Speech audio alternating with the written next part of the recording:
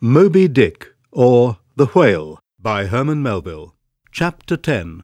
A Bosom Friend. Returning to the Spouter Inn from the chapel, I found Queequeg there quite alone, he having left the chapel before the benediction some time.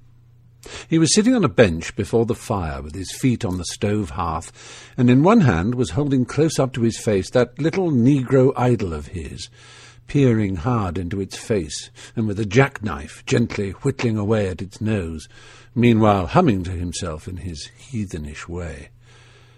But being now interrupted, he put up the image, and pretty soon, going to the table, took up a large book there, and placing it on his lap, began counting the pages with deliberate regularity, at every 50th page, as I fancied, stopping a moment, looking vacantly around him, and giving utterance to a long-drawn, gurgling whistle of astonishment.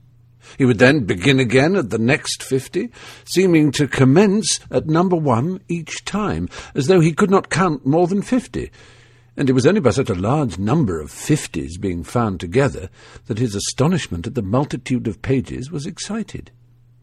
With much interest I sat watching him. Savage though he was, and hideously marred about the face, at least to my taste, his countenance yet had a something in it which was by no means disagreeable. You cannot hide the soul. Through all his unearthly tattooings, I thought I saw the traces of a simple, honest heart, and in his large, deep eyes, fiery black and bold, there seemed tokens of a spirit that would dare 1,000 devils.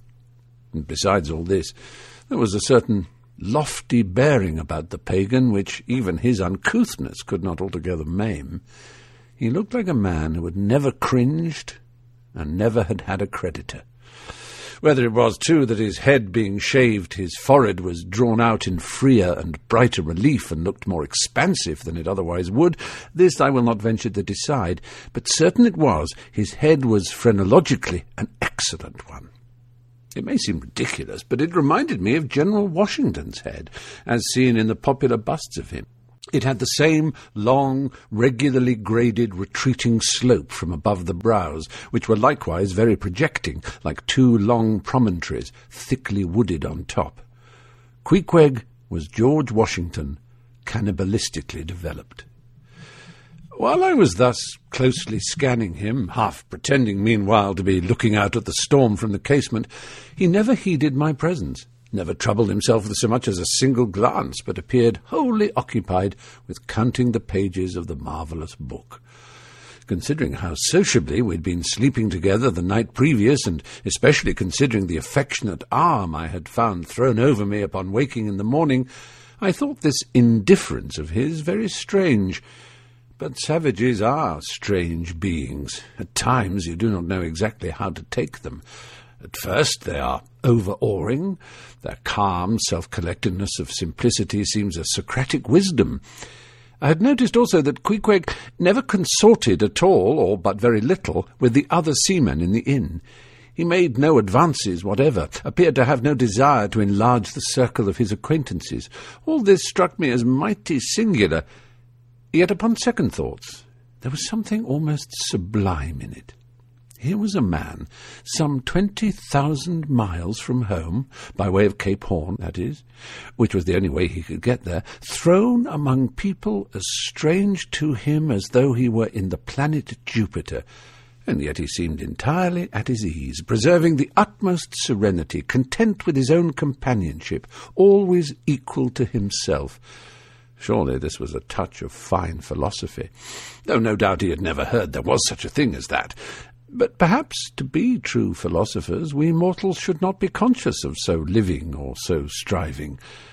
So soon as I hear that such or such a man gives himself out for a philosopher, I conclude that, like the dyspeptic old woman, he must have broken his digester. As I sat there in that now lonely room, the fire burning low in that mild stage when, after its first intensity has warmed the air, it then only glows to be looked at, the evening shades and phantoms gathering round the casements and peering in upon us, silent, solitary, twain, the storm booming without in solemn swells, I began to be sensible of strange feelings. I felt a melting in me. No more my splintered heart and maddened hand were turned against the wolfish world. This soothing savage had redeemed it. There he sat, his very indifference speaking a nature in which there lurked no civilized hypocrisies or bland deceits. Wild he was, a very sight of sights to see, yet I began to feel myself mysteriously drawn towards him. And those same things that would have repelled most others, they were the very magnets that thus drew me. I'll try a pagan friend, thought I, since Christian kindness has proved but hollow courtesy. I drew my bench near him, and made some friendly signs and hints, doing my best to talk with him meanwhile. At first he little noticed these advances, but presently, upon my referring to his last night's hospitalities, he made out to ask me whether we were again to be bedfellows. I told him yes, whereat I thought he looked pleased, perhaps a little complimented. We then turned over the book together, and I endeavoured to explain to him the purpose of the printing and the meaning of the few pictures that were in it. Thus I soon engaged his interest, and from that we went to jabbering the best we could about the various outer sights to be seen in this famous town. Soon I proposed a social smoke, and producing his pouch and tomahawk, he quietly offered me a puff. And then we sat exchanging puffs from that wild pipe of his, and keeping it regularly passing between us. If there yet lurked any ice of indifference towards me in the pagan's breast, this pleasant, genial smoke we had soon thawed it out and left us cronies. He seemed to take to me quite as naturally and unbiddenly as I to him. And when our smoke was over, he pressed his forehead against mine, clasped me about the waist, and said that henceforth we were married, meaning in his country's phrase that we were bosom friends. He would gladly die for me if need should be. In a countryman, this sudden flame of friendship would have seemed far too premature a thing to be much distrusted, but in this simple savage, those old rules would not apply. After supper, and another social chat and smoke, we went to our room together. He made me a present of his embalmed head, took out his enormous tobacco wallet, and groping under the tobacco, drew out some $30 in silver, then spreading them on the table and mechanically dividing them into 2 equal portions, pushed one of them towards me, and said it was mine. I was going to remonstrate, but he silenced me by pouring them into my trousers pockets. I let them stay. He then went about his evening prayers, took out his idol, and removed his paper fireboard. By certain signs and symptoms, I thought he seemed anxious for me to join him, but well knowing what was to follow, I deliberated a moment whether, in case he invited me, I would comply or otherwise. I was a good Christian, born and bred in the bosom of the infallible Presbyterian Church. How then could I unite with this wild idolater in worshipping his piece of wood? But what is worship, thought I? Do you suppose now, Ishmael, that the magnanimous God of heaven and earth, pagans and all included, can possibly be jealous of an insignificant bit of black wood?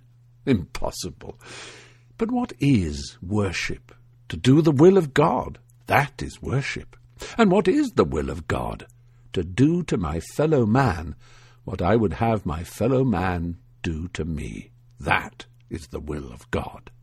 Now, Queequeg is my fellow man, and what do I wish that this Queequeg would do to me? Why, unite with me in my particular Presbyterian form of worship. Consequently, I must then unite with him in his. Ergo, I must turn idolater. So I kindled the shavings, helped prop up the innocent little idol, offered him burnt biscuit with Queequeg, salaamed before him twice or thrice, kissed his nose, and that done, we undressed and went to bed, at peace with our own consciences and all the world. But we did not go to sleep without some little chat. How it is, I know not, but there is no place like a bed for confidential disclosures between friends. Man and wife, they say, there open the very bottom of their souls to each other. And some old couples often lie and chat over old times till nearly morning. Thus, then, in our heart's honeymoon lay I and Queequeg, a cosy, loving pair.